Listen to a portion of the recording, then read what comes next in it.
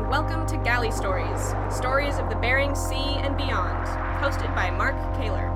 My name is Penka Jane, podcast deckhand and longtime listener. We'd thank you to subscribe to the podcast and leave us a review. Here's today's catch. Hello guys, and welcome back to another installment of Galley Stories, stories of the Bering Sea and beyond. I'm your host, Mark Kaler. Today we have Captain Paul Drennan from the Golden Dawn with us today. How are you doing, Paul? I'm doing great, Mark. How are you? Excellent. We're going to get off the normal beaten path that we do. You're a Kenai guy, or at least went to high school and played hockey up there. KCHS, yep. Kenai Cardinals. So recently I had a mail come in. I went to a Fisherman's Poet event a couple weeks ago, and after that I got an email from a gal that was actually at the Poets event, not the one that I went to, but a separate one, and shared her poem with us. And it's all about Kenai. So I want to play it for you real quick. But first I'm going to let her introduce herself.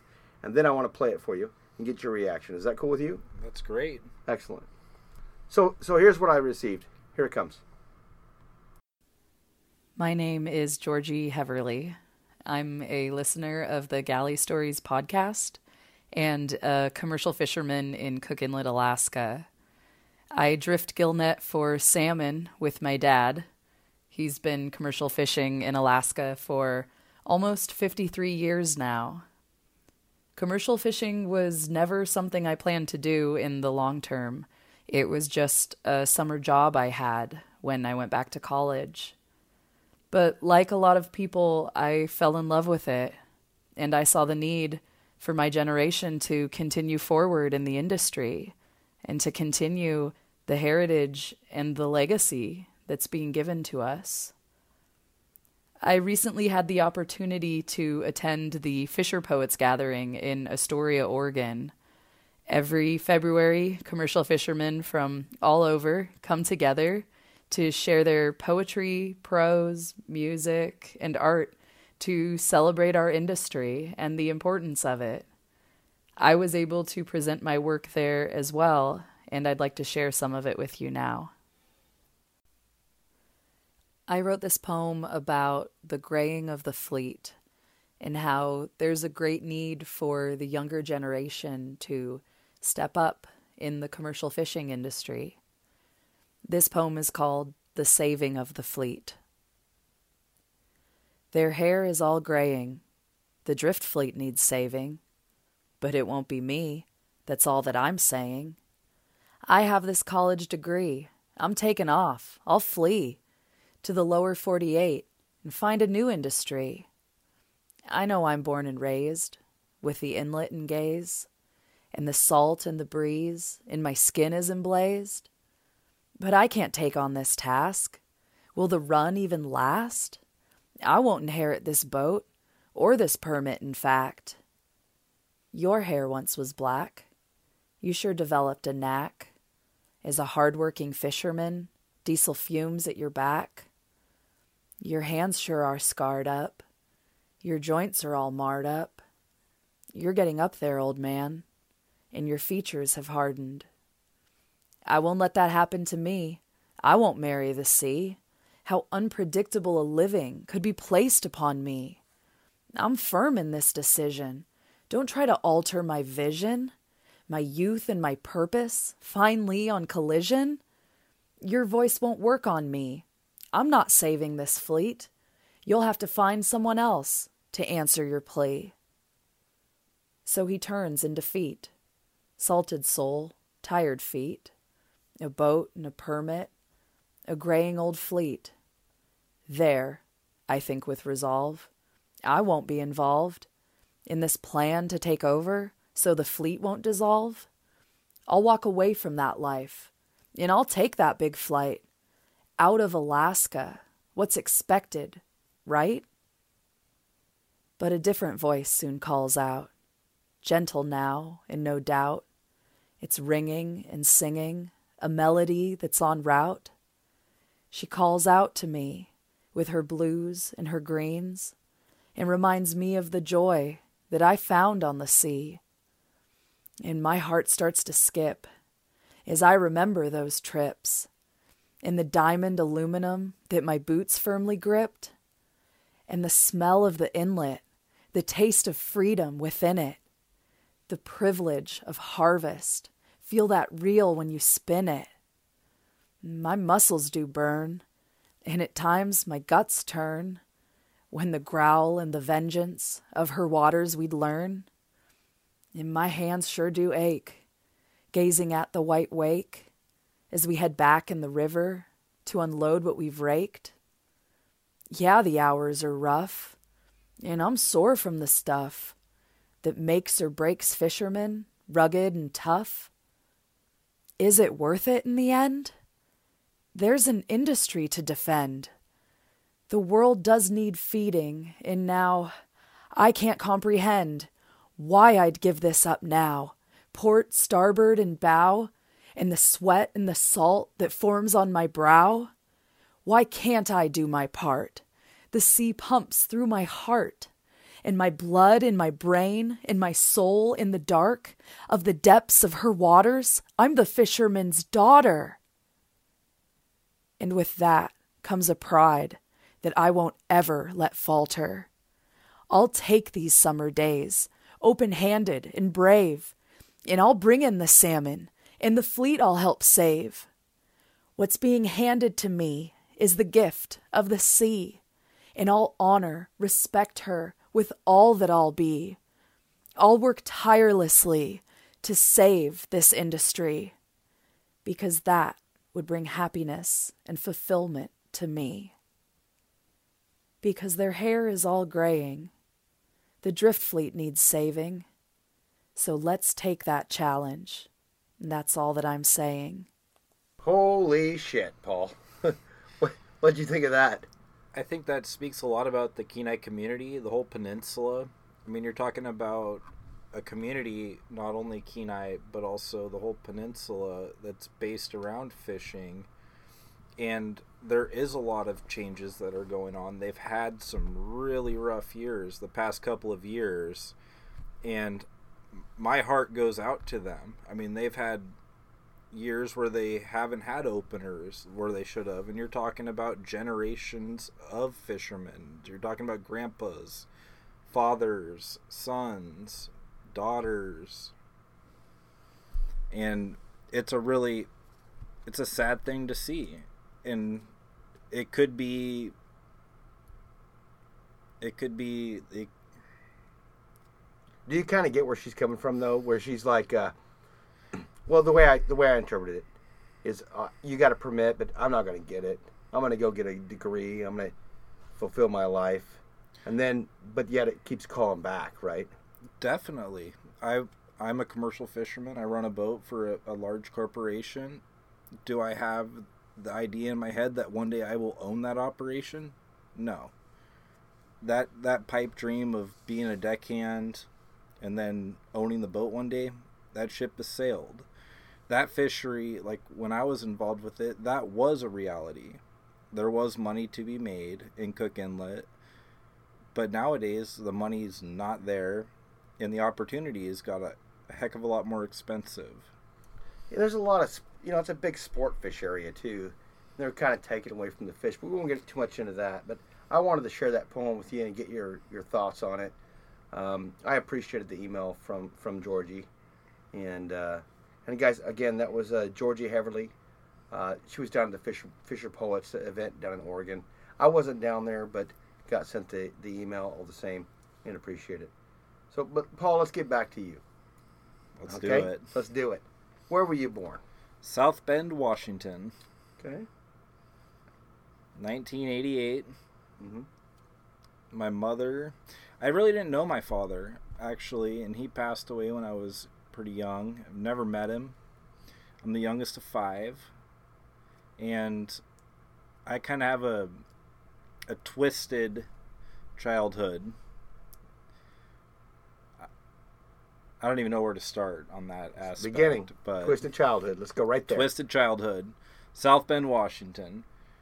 Well, I had a stepdad named Grady, and he had some brothers, and they thought it would be a good idea to, they were into illegal activity. They were in the fishing industry. It was the biggest hash bust on the west coast. It was like $190 something million worth of hash that got brought into South Bend, Washington. So I grew up the first years of my life going, oh, nothing is unattainable. If I wanted that power wheel, I got that power wheel. Moved all around. And fishing has always been a part of the life. Like, we bounced from South Bend to Newport to Homer, all over the place. But there's always been that fishing aspect because they were a fishing family also.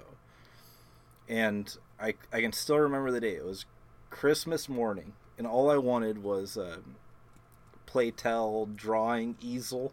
And I was like 5 years old, right? And we just got this 38-foot boat. I still remember the boat. The name was the Kaluki. It was a Port Orford boat that they lift out of the water every night. Anyway, living there in Lincoln Beach, Oregon. And then all of a sudden, the whole world came crashing down. Well, here's the customs, here's the FBI, and all of a sudden, the things that were obtainable, the stress of money that was never there all of a sudden. And I was a young kid. Like, I didn't understand what was really going on. He went to jail. It's your uncle? Well, this was my stepdad. Oh, your and stepdad. My uncle did too. And a lot of people did over that one. None of the drugs or none of the money were ever recovered, which is mind-blowing to me still to this day. Is that how you bought that boat? No, just kidding. I didn't buy. No. But I was never given anything. Like, even when I was like 5 or 6 years old, I had to paint buoys in order to go to the arcade or go get a new bike. And I just remember that day so clearly. And all of a sudden, my mom, 5 kids, has a boat, has, the crab permit. What do I do? What the fuck do I do now? Income's gone, all the bank accounts are seized, and, well, my oldest brothers, one was 16, one was 14. Jeremy lives in Sequim. He wound up getting out of the maritime industry. Andrew, the second oldest brother, he works for Polar Oil, and he's like a fleet manager now. Well, we'll take the boat. We love fishing. And, like, for me, hindsight is 20/20. I wouldn't let my son step foot on a boat at the age of 16 to think you're ready to run it. I'm not ready to run a boat, and I run a boat. So it's like, me looking back at that, it's a hard one for me to swallow, but that was the situation, and it wound up kind of being passed down, I guess. Like, we have one sister, Maria, that's in the middle. She never really got into the fishing. Never had to. The closest brother to me, Eric, he got into fishing after the boat was sold. And, man, we love fishing. I mean, I was like 10 years old walking down from elementary school. We're in my Extra Tufts Elementary School in Newport, Oregon. This is a true statement. To go offload docks, and hand trucks, offloading salmon, tuna, crab, and our payment was like $20 a day, and then we get to go to Sizzler, and I was on top of the world. I mean, we had the biggest freedom. We looked at all these big, beautiful steel boats, and all these guys, they were idols to us, and it's going, I want to go there. I want to do what they're doing. And for me, and the fam, I got to rewind a little bit because I already know you're going to ask it. I know what's coming. I listen to every one of your podcasts. This is different. Well, we're going off base here, man. We're going off base. But go ahead. Say what you're going to ask the scaredest I've ever been. Was on my family's boat. We were crab fishing, and this was when I was 11 years old. 11 or 10. I remember I was in Miss Keith's class. Point of view. Hi, Miss Keith. But went out, and it was in front of a storm. The guy running the boat, it wasn't one of my brothers, it was a hired captain. He brought his wife, beautiful woman. Part of the reason why I wanted to get into fishing was going, these guys all have beautiful women. Obviously, it worked out. Look right there, brother. It worked out. But he wound up running over a crab pot and getting a pot in the wheel. You could hear the pot hitting the bottom of the boat because it didn't have cutters. Just wound it. Oh, yeah. And it's going, uh-oh. And I didn't know what was going on. I was so young, but I knew everything, and it's a whole different story. I didn't know what was going on. I was so young, but I knew everything. That sums it up, doesn't it? It's my daily life. Continue. Well, we wound up making it back to the bar at the wrong time of the tide. I remember sitting in a V-berth. Stop real quick here, guys. He's not talking about the bar where you drink. The He's bar... talking about crossing the bar. To get into port. On the West Coast, you have to cross bars to get into the harbor. And they are dangerous shit. And I just remember I was sitting in the V-berth, and you could see it had a sliding door, and the captain's wife was sitting in the captain's chair. He was driving the boat from the flying bridge. My brother was sitting at the table. That boat took a break. 37-foot Westport Hull boat took a break. Lost the hatch covers off the boat. That sliding door went shut, and I just remember looking out the window, seeing the whole side go underwater. We lost the hatch covers off the boat. Going, this is it. I'm going to die. And I was honestly afraid to even step foot on a boat for a year. And it's like, oh, no, it's fine. You know, that was a bad crossing. You can go back out because your kids are kind of... I heard Casey talking about getting paid with a Huffy. He did, yeah. Well, kids are kind of the cheaper labor of the... He's paying his kid with a Huffy now, little Charlie. He's got, I think it's a BMX or a Diamondback, but well, he needs to step it up. Yeah. Get him a Schwinn. Come on, Casey. I think he's already got him a motorbike. But let's get back to you. But anyway, the family wound up getting rid of the boat. But the whole time that we had it and we lived in Newport, we were always based around fishing. And it's like, okay, well, we can go make $20 hauling fish up a dock with a hand truck. We're going to do that. Then we'd save up enough money, and then we got this skiff. 6-foot skiff. Me and my brother. Look, I'm surprised we didn't die. To be honest with you, like, if my son ever tried to do half the stuff that we did, not going to happen. We got this blowout price. It was like $150 for this 6-foot skiff. Had a 2-horse Evinrude. They had to turn backwards. The big 2 horses. But if you touched the thing after it was running, it would electrocute you. So to throttle it up, you'd have to hit it with an oar. But we were fishermen, and we had there's a tourist trap in Newport called Undersea Gardens. And we figured out, because our family had a crab boat and we had commercial permits, holy crap, like we can bait crab and we could sell that. We can go sports crabbing and sell that. Completely illegal. Completely. I'm surprised we didn't go to jail at the age of like 11. And we continue to do that. And they would buy these live fish from us, live crab. I'm wondering what the statute of limitations is on this. Oh, it's passed. Funny story. Because we didn't know anything about longlining. We barely knew anything about commercial fishing. Just put the bait in the jar at that time. Put the pot Wait, what were you catching? Rockfish, crab. But then we decided that it's time to make more money. And we know that about longlining. We kind of heard a little bit about it from other fishermen. So we decided, well, we don't have a boat, but we have this skiff. And there's a little inner jetty in Newport that's right by the harbor. We decided that we were going to make a long line. And we were going to go all the way around this inner... And we got away with this for like a year. We had a buoy on one end. It would wrap around to the other side of this inner jetty. Well, it was all fun and games right up until there was this one day. The fish cop, Todd Thompson, was... he was on the fish plant dock, and we knew him very well. Like, growing up, he was from Newport, and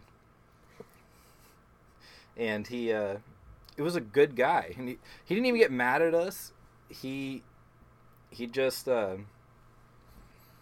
told us we can never do that again. I mean, we probably had like 100 hooks, 200 hooks wrapped around this inner jetty. It's amazing that we didn't go to jail, to be honest with you. Well, you were still pretty young, right? Oh, 14, 15? Or... Oh, we were younger than that. This is like 13.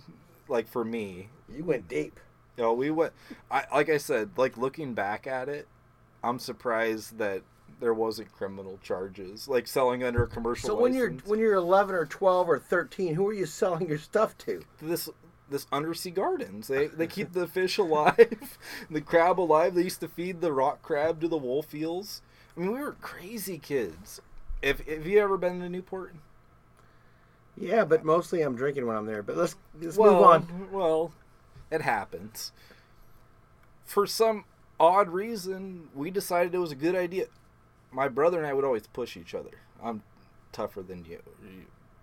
Whatever. One day we got the bright idea. Let's swim across the Newport Bay. I'll follow you in the boat. Like, nowadays, it's like from the Embarcadero over to the NOAA dock. And I'll follow you with this skiff that electrocutes you if you touch the engine. I'll swim first, and then you swim back the other way. And we did it. And, like, nowadays, I had the best childhood because it instilled a lot of work ethic into me. I love fishing. Everything around my life has been based around the water. And I can tell you, the good outweighs the bad tenfolds, in my opinion. And I didn't have, the family. I kind of did, but it was lost in translation. I don't know. Got you in 10 years old, running around illegally fishing.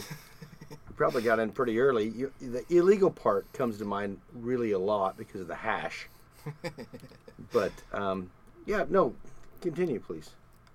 The funny thing is, about the hash, my uncle Tommy, he was involved in that whole deal.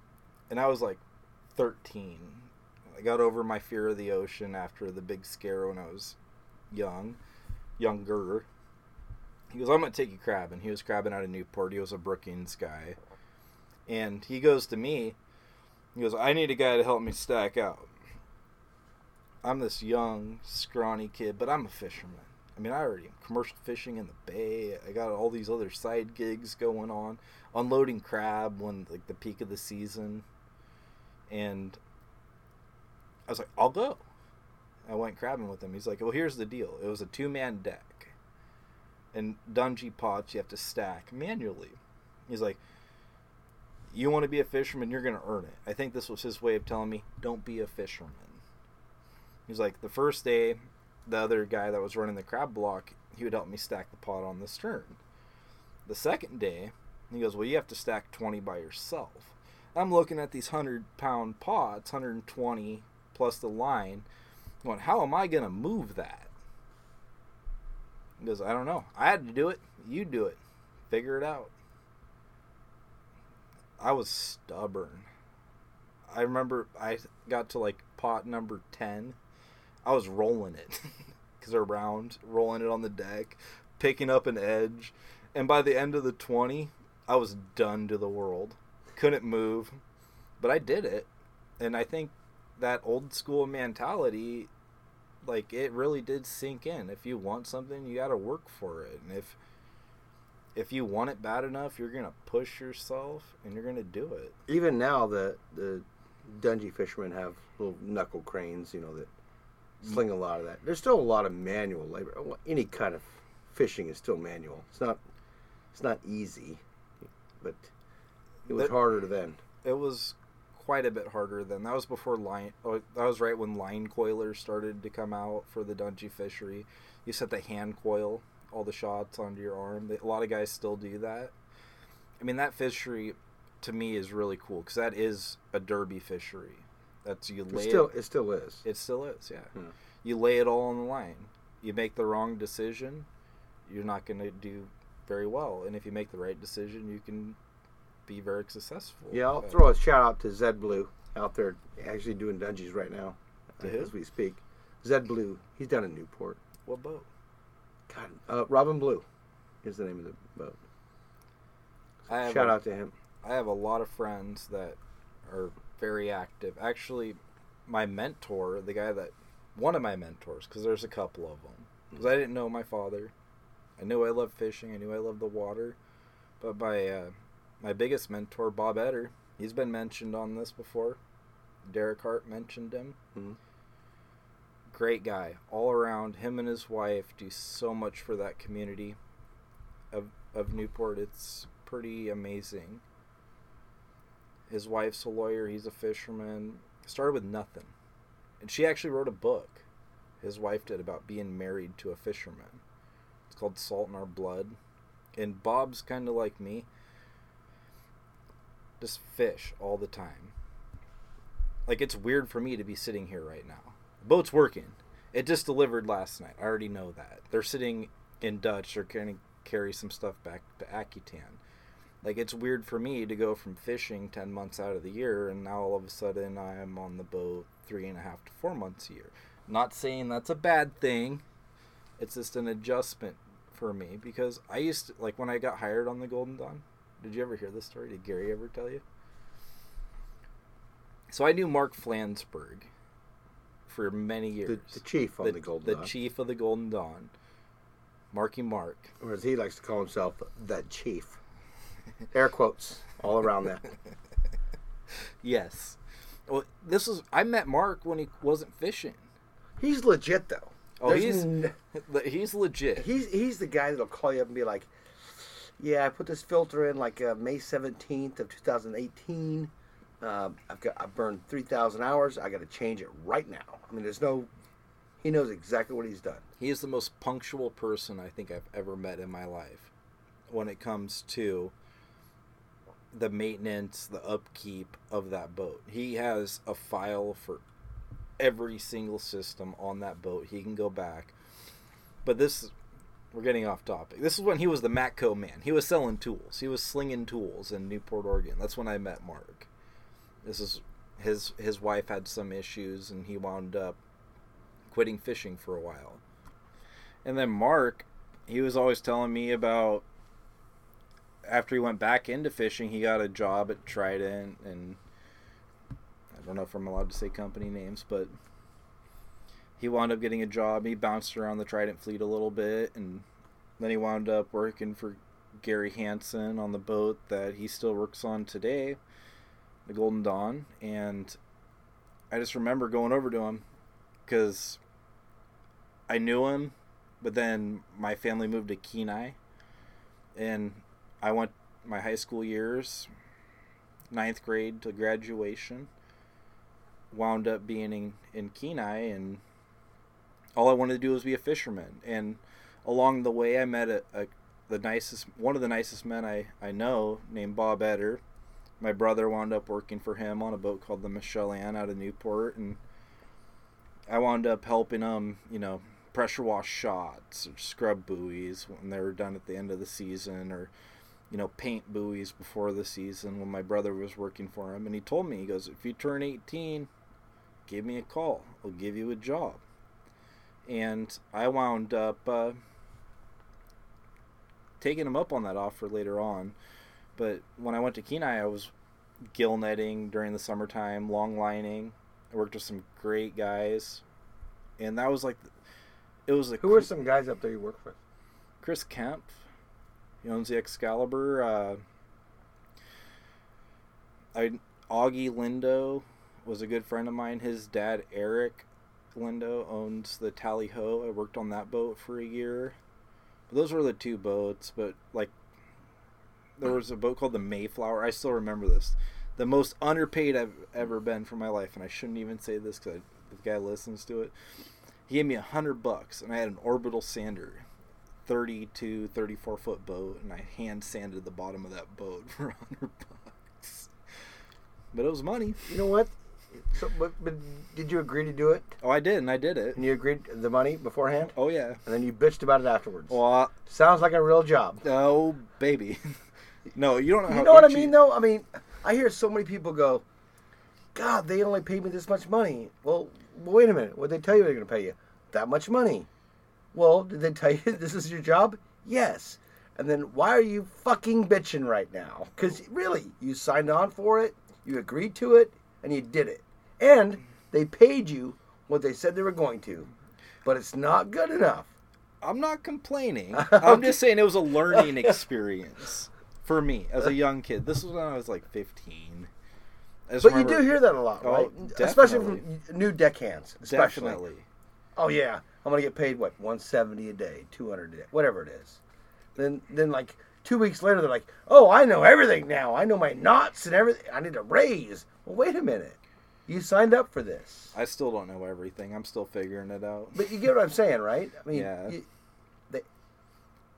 2 weeks of experience does not make a master of the art. Oh, definitely not. Definitely not. The funny thing is like fishing has always been such a big part of my life. Like I knew I was going to be a fisherman. I mean, fishing provided for me from a very young age, not only from my family's aspect. I think Hash provided for you at a very young age. Well, that's when I was very young age. But honestly, I just remember that article about that whole deal. I remember, this is JC catalogs. We used to get those, and it's like, oh, circle what you want out of this catalog. I remember, it was there. But after that, it was pretty rough times. So when you went to Kenai, how old were you then? You said 9th grade or something? Yeah, I was like 14. Okay, so started gill netting there. Gill netting. On the in the inlet there? Or? In the inlet. Actually, I think the first trip I did was long lining. We went out to the Barren Islands for halibut, which was God. Let's talk about that real quick. Let's do it. Because some of the best times I've seen is pulling up those lines from halibut. You don't know what's on the end, man. Oh, they were the biggest fish. And like the funny story is, like, because I continued to do it all through high school, and like even transiting to go to Prince William Sound. Don't listen to this, Harley. We may make a pit stop and go over some of the same high spots and stuff. You know Harley's listening. Oh, I know he is. But he does the same thing.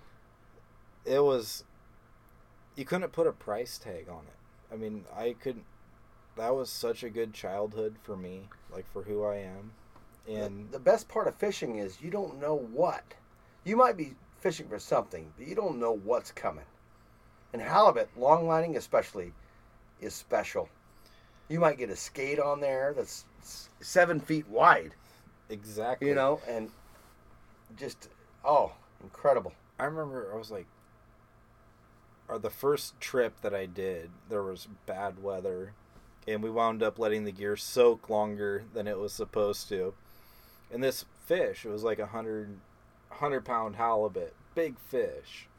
Might even have been bigger than that. But sand fleas ate half of it. Like, he pulled up, it was a half a fish.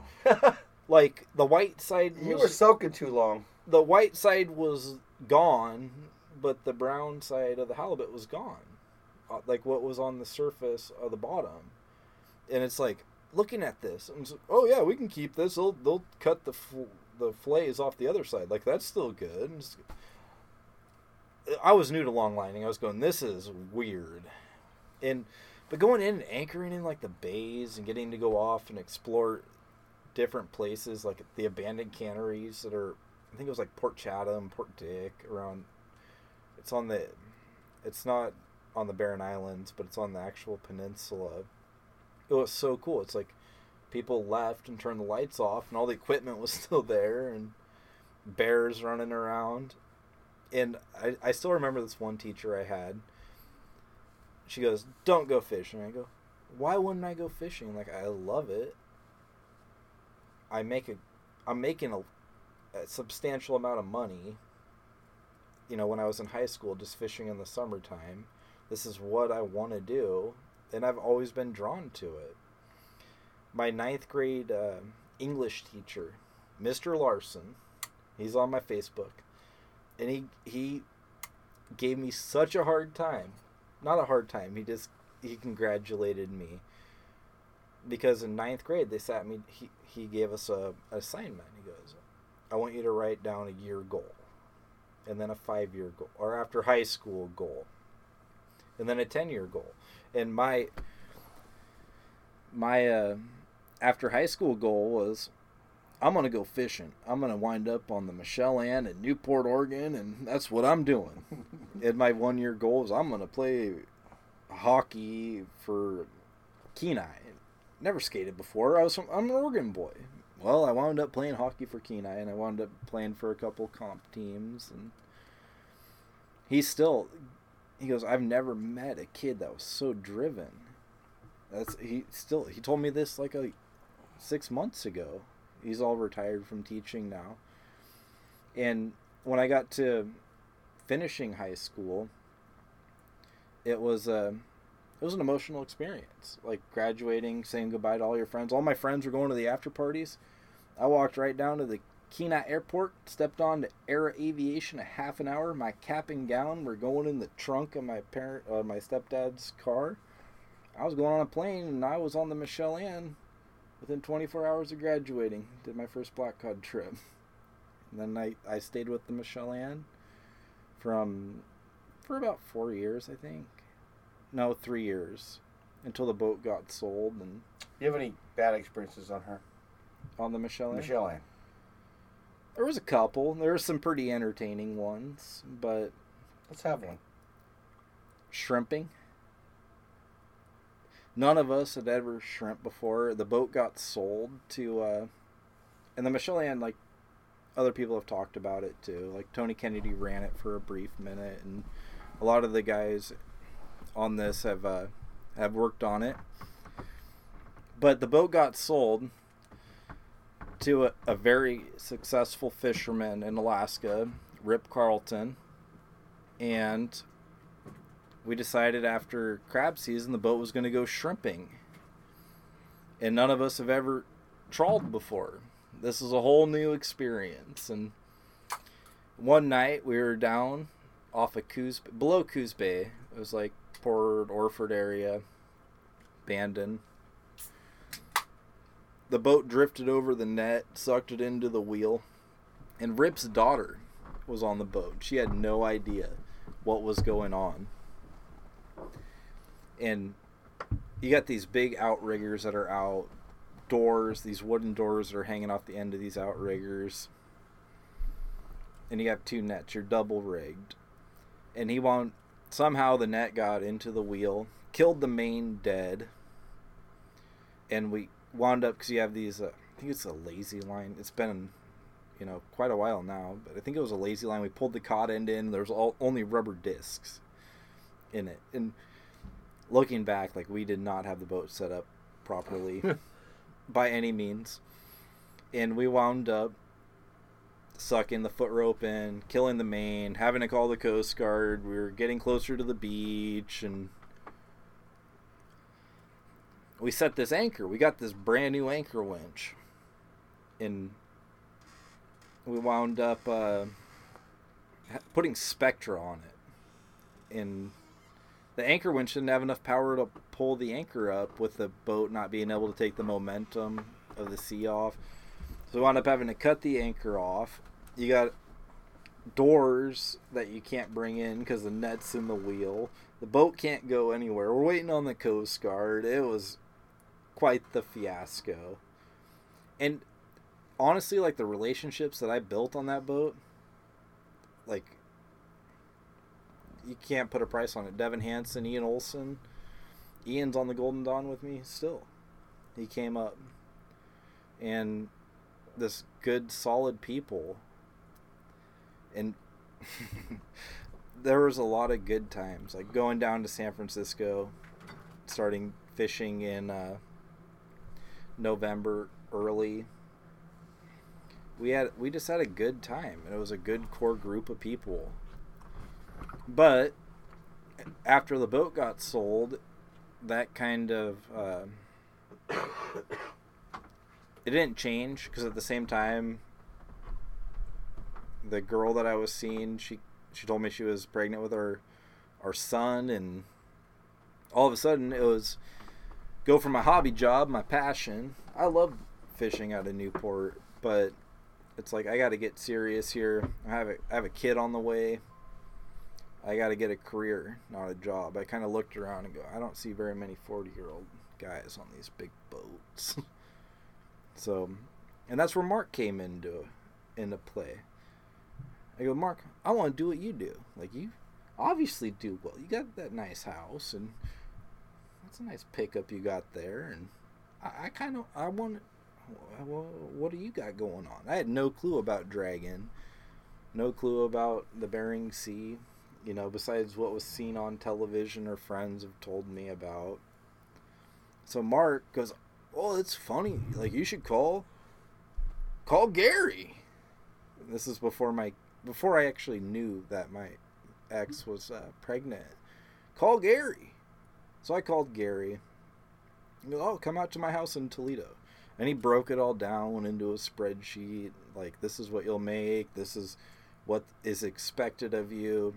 This is the direction that I want to see you going. And all of a sudden I went from a mentor of Bob Etter, who pushed me to learn and to excel and try my hardest. And now all of a sudden I got this new mentor coming online. And I go, I want it. I'm sold.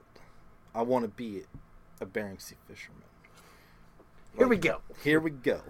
Gave me this dotted line. And I remember it was the start off A season 2009. Well, I went home. And then the girl that I was dating at the time wound up marrying. That's a whole different subject. But we have a kid together. We'll get into that. No. We leave that one alone. But I go home and I go, best news ever. I'm going to Alaska. Got a killer job, great people, good company. And it wasn't received the way that I thought it would have been. I thought that was kind of weird. And it was like 2 days later, she goes, "Well, I'm pregnant. You're going to have a kid in February." And I go, and here I'm young, 20 years old, 20. Wasn't quite 21.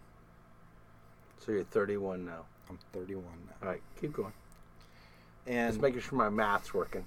Your math always works. But I just remember her telling me that. I was like, I can't leave. Like, this is way too big of a risk. I'm going into a fishery I've never done before, with a company that I've never been with before, in an area that I've never been in before. And I called Gary. And anybody that knows Gary, or as I like to call him, G Money. I've never heard Gary Hansen called G Money. That's his nickname. Oh my Lord. He hates it, but he'll understand why, because I'm sure he'll listen to this. I called him and he goes, you're making the biggest mistake of your life. You will never get another opportunity on my boat. And that was the extent of the conversation. And honestly, for the next 6 months, I was backpedaling, kicking myself. We went crabbing, went dungy fishing in 2008, 2009. It wasn't a very good year. Went very far backwards. Had a kid, paid for the kid. And I'd go, we're in April, we're stacking out crab gear, getting ready to go black cod fishing. I go, I got to call that guy. I got to see if I can't work with him, he's got to know somebody that I can work with. Again, it's Gary. Yeah, Gary. Which is episode 42, guys, if you want to listen to Gary's story. There should be another episode. There should be. Yours is 49, so not too far removed. But I just remember calling Gary that day and he goes, "Oh, it's funny. I was going to call you today." And I go, "What happened to that? You're never going to have an opportunity like that." And, Gary is an old school captain. He demands the most, and he is very, very professional. And I couldn't have... Super organized. It is amazing how organized that man is. And honestly, the amount that man has taught me, it's incredible. Like, I've been blessed my entire professional fishing career to work around some of the best, in my opinion, in the industry. Whether it be Gary Hansen, Bob Etter, Stuart Barnhart, Mark Flansburgh, and those are the people that I work... Mark Flansburgh is now your chief. Well, it's a you are now his captain.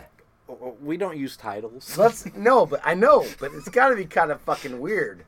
Because I know Mark, and Mark is very detailed. I'm on the top of the food chain. I got my shit wired tight, which he does, though. He does. How is that working out with you going, listen here, Chief? Well, first of all, I don't do listen here, Chief. We're a family on the boat. Everybody that's on the Golden Dawn, we're very close. We're friends on and off the boat. And I think, like with Mark, Billy, Ian, do you know Zach Lockman? Zach's on the boat now. Todd Harmon. Like, we're all friends on and off the boat. And Todd is one of the most legit deck guys you can get. definitely. And it is, the dynamic has changed. Like, definitely. Taking me out of the mate position, deck position, and moving me up. But I have the support of a family behind me. Yeah, but that changes things, right? It does. It definitely does. But we're like brothers. Like, they do things that make me upset. Who's cooking? Ian. And you know what? That guy can cook. He's playing in a volleyball tournament this week, in the dinosaur tournament, because he does halftime with Billy, and man, that guy can put some meals together. But Ian and I started working together in 2006 on the Michelle Ann. So what's the best part of being in the big fleet now? And the drawback of that, too, because I hear some of you missing the smaller fleet kind of side. I think I miss the idea of one day owning the organization, owning a boat, owning the quota, working for myself. But you know what? Working for the company that I work for. Trident. Well, I wasn't going to name drop because I wasn't sure. Well, But Taylor's going to tell me that it's all Trident anyway, so go ahead. But the support. I mean, we need some unusual part for our CP, and we're 2,000 miles away in Dutch Harbor. I was the guy. You were the guy. And it's like, our meals, our food, you're not going to find that on an operation. This is the basic maintenance of the boats. I mean, you look at them, you can tell how much care and how much money that goes back into them. There's not a kid in college that's going to be taking money out of the boat fund. There's not a wife that needs a new car. It's business. And I feel like I'm very lucky on all aspects of where I'm at in my fishing career. I feel very blessed. And honestly, I love where I'm at. Like, I love... You're 31 fucking years old, right? I have a Coast Guard license. But yeah, but hold on. You have so far to go yet. I mean, you have so far to go yet. How old was Gary when he got the boat? He's probably, cause about your age. He started dory fishing, and then he ran the Queen Vicky. He bought into it, and that dissolved, and he was about my age. I love that boat. I love everybody on the boat. Do you see this for your son? No. I don't think... If my son wants to try it, he's going to go with me. Period. I don't see... My son is not that outdoorsy type of person. I keep on trying to get him. I keep on trying to push him. Not push him, but lure him into being interested in it. Would I like to take him up and have him spend some time on the boat with the guys? Yeah. Would he get any special treatment? No. He's got to earn that bicycle. Exactly. It's the same thing that was done to me. Nothing was given to me. I mean, when I got my Coast Guard license, because you've known me since I started working on the G, and we were fishing 8 months a year. We had It's been 10 years. I know. God, we're getting old. We had 5-month B season, 3 months A season, and I was going crabbing in December, getting off the plane, flying home in the beginning of November, going straight to Gearwork to go crabbing on the December opener in Newport. And I went like 2 years between Shipyard and crabbing in Alaska, where I wasn't even home. Like, my longest stint at home was 7 days. And it's like, Gary comes to me, and he goes, "Do you want to run this boat, kid?" Well, duh. Like, we have a father-son. She's a killer boat. It's a great boat. And it's set up The Blue Canoe. That it is. And I remember him coming to me. He goes, "If you're going to run this boat, you need to get a license. And it's got to be now." And I go, mentally, I was ready. Like, this is 2 years. Coming home. It wasn't even dropping a bag off, it felt like. It was like, come home, take the kid to Disneyland.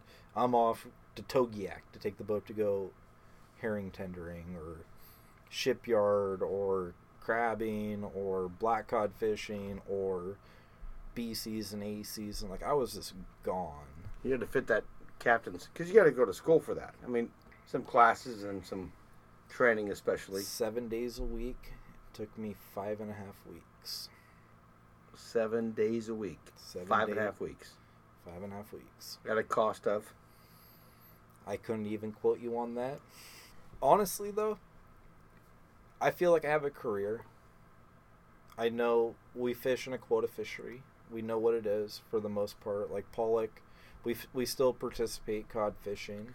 And I heard the bags were coming up hard this year. Like super quick. Dude, you have no idea. Like 30-minute sets with 400 tons.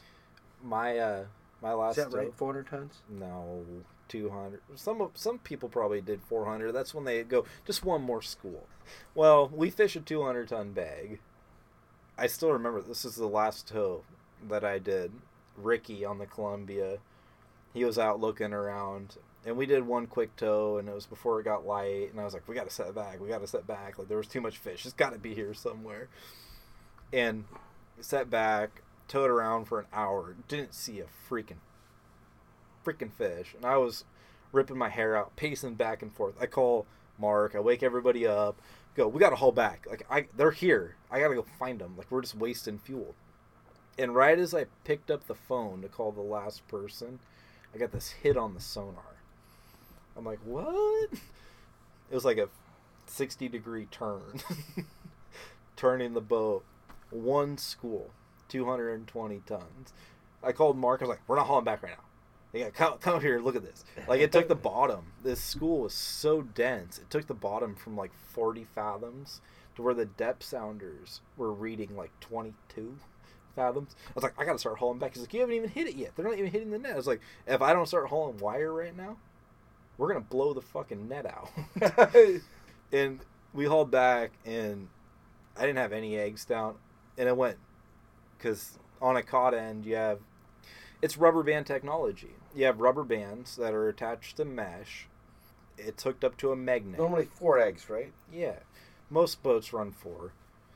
And the rubber bands are loose when the bag's empty. And as you fill the bag up, the meshes get tighter, and it stretches the mesh, which pulls on the rubber bands, which pulls the magnet away, and it sends a signal that egg is full. Yeah, it goes from yellow or green to red. That school of fish, I couldn't even see the outline of the net on our head rope unit. It was just solid pink. It was cool.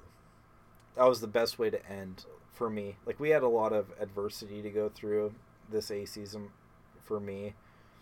We had steering issues. We had weather. We had a burst pipe in our shaft alley. And for me, like, leaving the boat it was hard for me to leave the boat because I've never done that before. Why'd you leave the boat? Well, because the other captain came up. I split the boat 50-50 with another captain, and Gary did the same thing, and it was his turn, and I wasn't quite ready. So you left him a mess? No, I fixed everything. I put new bridles on that net for him, so he should be happy.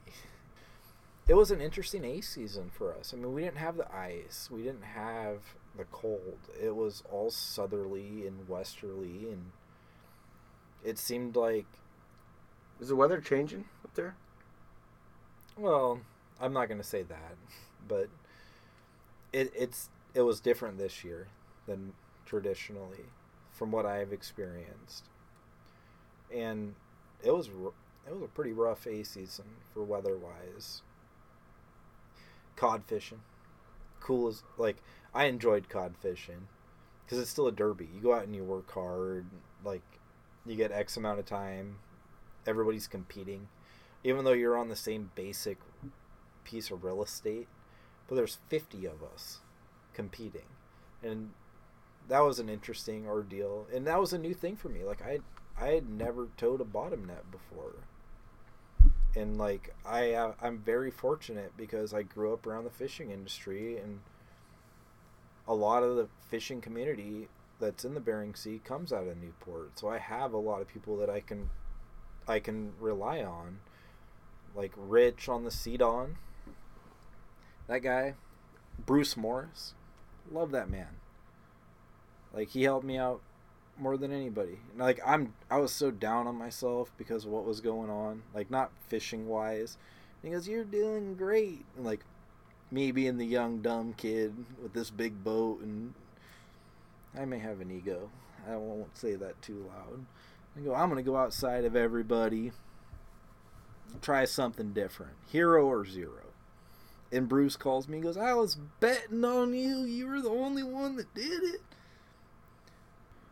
He goes, "I was betting on you. Everyone went to the traditional, to the bread line, went up, and I went outside, and we had a good tow. But it wasn't what I wanted it to be." It's never what you want it to be. That's why you keep going back. That's why it's fishing, man. That's why you keep going back. Not catching. What's been your best time? The best time for me, honestly, this year. Taking a boat, taking that responsibility, taking the people on it that you're responsible for, and the obligation of catching fish and producing something out of nothing, and getting the boat back to the dock without any injuries. The boat's intact. Fish was caught. Money was made. Like, for me, that was huge. Yeah, the net's empty until you put it in the water, right? Exactly. What would you suggest for young guys thinking about coming in? Or would you even suggest it? I would. If you're passionate about it, then do it. I mean, when I was 10 years old, scrubbing boats and hauling fish up a dock in Newport, Oregon, I never thought I would run a big boat like I do now. If you're passionate about it and you work hard enough, and you just have to stay focused, then you can do it. I mean, it's kind of like that poem, The Graying of the Fleet. The fleet is getting older. It is. And I feel blessed because I cannot thank Gary Hansen and Bob Etter enough for taking me under their wing. I can't believe you just brought it back there to that poem. Because that's amazing. Really. It's like, we didn't even plan this, guys. But really, I mean, her whole poem was about when I was young. It was so energetic, and we had it all, and it's not really mine, and not my concern, and now it's my concern, right? The graying of the fleet. Everybody's getting old. Everybody's quitting. No one's willing to fight anymore. There's not a whole lot of young and up-and-comers. If you stay focused and you want it and you're passionate about it, you can make it happen. Because I was the odd man out. I didn't have the family boat, the leg in. All I was a young, dumb kid that knew how to work. And I was very fortunate to have good leadership people around me to take me under their wing. And I didn't necessarily always like Gary or Bob. Like, they were rough on me. They expected more out of me. And they made me a better person because of it. And I'll tell you, for my lifestyle and for the person that I am, I know I picked the right occupation. There isn't a bigger high that I could possibly get on this earth than it is thinking for myself, going out and catching a 200-ton bag of fish, or thinking for myself and just pretty much being your own boss. If you're the captain, you go where you want to go. You go where you want to go. And honestly, like, I feel like I work with some of the best fishermen in the world. I mean, Norman Bakken, Howard Bruce. Malcolm, Bruce. People talk about Bruce all the time. The one guy that could drop a net in a bathtub and pull it up heavy. And he could. He could. I mean, there's the amount of talent and the amount of compassion. Like, we may hate, like, not me and Bruce, but we could wind up getting in a fight, like fishing with in a fleet of boats. Everyone's competing for the same piece of real estate. Wind up getting in a fight, but at the end of the day, if something was to happen to that person or their boat... Have you experienced that? Have you had a moment where you guys had to respond to a mayday call or a...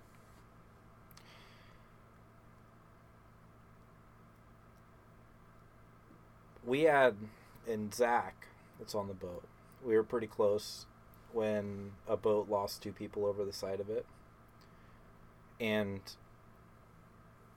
it was rough. You know, we're right there within 4 miles, 5 miles. How'd that go?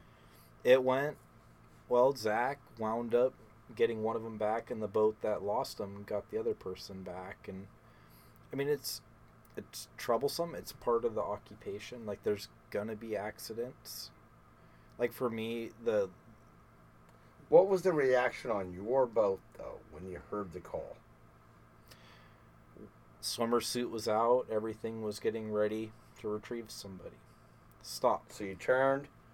Stop. Stop what you're doing. Drop of a hat. Yeah. Doesn't matter if it's your worst enemy. You stop and go. Because you can't tread water forever. No. And I want to get you to get Zach on here, because him telling that story, it's a good one. It is. The guy that they recovered is very fortunate for the amount of time that he spent into the water. And there's been other times. Like, there was a guy that lost prior to that a couple of years. My kid was good friends with his son growing up. And Eric Etter. well, I wasn't going to name drop, but... No, it's Eric Etter, yeah. Yeah. Hearing that, like, that's a rough one. But Zach was on the boat prior to the time that he, like, right now, he left and then went to the Golden Pisces. But, well, it's like the Nasika that Derek was talking about. Newport's such a tight-knit community. Like, I've mentioned Bob Etter a handful of times in this, a mentor of mine. His son was on the boat, wasn't running it. But my best friend growing up, we were in middle school. I was in 6th grade. And I still remember the psychiatrist, counselor, whatever they're called, and telling him about the accident. And, like, this is 6th grade. And I, involved in fishing, knew the boat, knew the families, and it's a rough one, especially in that community. Like, I think that you should read the book that was written, that Michelle Etter wrote, because it's from a perspective. She started this before the accident happened, and it's like what it's like to be married to a fisherman. She started like a log, and I couldn't imagine what she went through, because it happened right in front of their house. She was at her law office, got the EPIRB, got the call, went home. Search and rescue was happening 2 miles in front of her house. How do you block that out? You shut the blinds, it's still going on. And trying to be the strong one. And that's where the Newport community is really it's a great community on that aspect, because everybody pulls together. They have a foundation, or not a foundation, but a group called the Newport's Fishermen's Wives. Connie, Kennedy, she's involved with that. Michelle Eder, Tonette Dixon. There's a bunch of fishermen's wives that are there to support in case something does happen. It's funny that you say it like that. Newport has their group. Seattle has their group. Gloucester has their group. I mean, every fishing port in the U.S. has that group. And they're all core, right? And no one's closer. You feel that, right? I mean, the ones you're close to, those are the closest you can possibly get. Exactly. And the amount that they do for the community, fishermen's wives, they're going through the same thing. I don't know how it started. It's like the military. Exactly. Our boys deploy, or girls deploy, and their spouse stays home. Someone's got to carry the burden. It's easier when you're at sea to forget the days. Like you're at sea for 90 days. Katie's home, right?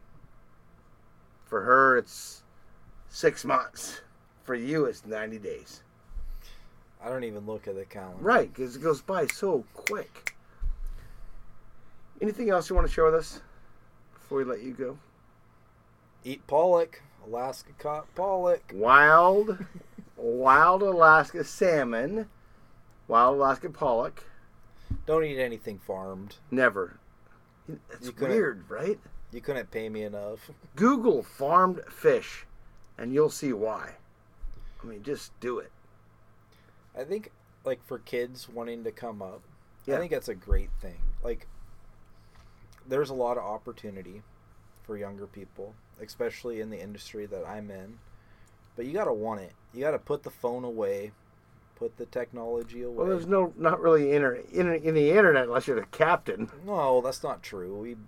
Most of the boats. Oh, you give a broadcast it. little bit of it. A little bit. But you can check your Facebook in like 45 minutes. you'd be amazed on how much people can get done with that 45 minutes. But the whole thing is just, if you're passionate about it, you want it, it's there for younger people. Yeah. Stay focused. Learn. Because you're not going to walk onto a boat and know everything. Be willing to learn. Be capable of learning. And you can have a great life. So you're saying yes, sir? Not even that. I mean, I think, like with me on the boat when I started out, because I didn't know anything about dragging. I remember the first time I saw the trawl net going out. And I heard a lot of people say this. They might have oversold themselves. Well, I may have oversold myself. I sold on a shrimp net. Derek. I know. You listen to Derek? Oh, I did. He's like, I just lied till I got the job, or whatever he said. He was like... I just remember the first time we tightened the net up in front of Dutch. And I'm used to like 1/2-inch shrimp web for that disaster season where we ran the net over and had to get towed in. But seeing that midwater net go out where, you know, it's 12.8 meters in the belly of the net per diamond, because the net's just diamonds, and seeing that net shoot out, and I was like, how does that even open up into a net? But, like, then again, like, I was so fortunate, like, working with people like Ross Noy. I don't know if you ever met Ross. He ran the boat halftime with Gary. Then he moved to Australia. Great guy. And he's like, he took the time to teach me the basics. You want to learn how to fix a net? Here's a roll of twine. Make a net. Then you'll understand how to fix it. Then once I made a net, I took a knife, Cut it up and said, fix it again. fix it. But it's a great lifestyle. Like, it fits my personality. It's great for me in the sense that I'm off work. Like, even before I started this halftime deal, which I'm not fully sold on, I think I got to get some hobbies. Well, you were going to go to the Bay next year or something. I got to do something, because this isn't very fitting for me to sit around. Even before that, though, I mean, you go to work, that's your work life. I mean, you live 2 lives. And that's one of the things... Work hard, play hard? Well, Yes. Try not to, but well, it's like for me, like I've missed a lot of the milestones in my kid's life. I'm making up for it. I volunteer at a school, chaperone field trips. I'm going on a camping trip like next week with this school. And this is one of the things that Gary taught me. And this is where a lot of people have issues with the fishing industry. Told you about having a kid. I got married to that woman, and that did not work out. And Gary's response to me was, all right, I know you got a lot going on in your personal life. This is before we flew up for, can't remember if it was A or B season. He goes, direct quote, check that shit at the airport. You leave that in Anchorage, and you pick it up when you fly home. And honestly, that's exactly what I did. And that taught me how to handle, because it is hard. Missing the little things. Kids' first steps, words, everything. That was Gary's advice to me, though, about the separation. Was check that shit at the airport, pick it up when you fly home. Don't want to hear about it, don't think about it. Because if you're thinking about it, you might as well stay home. True. Because you're going to get hurt, or you're going to hurt somebody else. Some might call that compartmentalizing. But, honestly, that was the best therapy for me, to deal with it. Well, when you go to work, you got to work, right? Can't think about everything else. But anything else you want to share if we lock this out? Nope. Are you good? I'm good. Are you good? I'm really good. I'm really good. You guys, it's been another installment of Galley Stories, Stories of the Bering Sea and Beyond. I'm your host, Mark Kaler. Paul, thanks for coming today. It's a pleasure. It's been great. And we'll see you next time. Thanks for listening to Galley Stories. We hope you like what the net brought in. Please leave us a review on iTunes. Whether you like it or not, we're not fishing for compliments. Look us up on Facebook and Twitter too, and reach out to us at galleystories@gmail.com.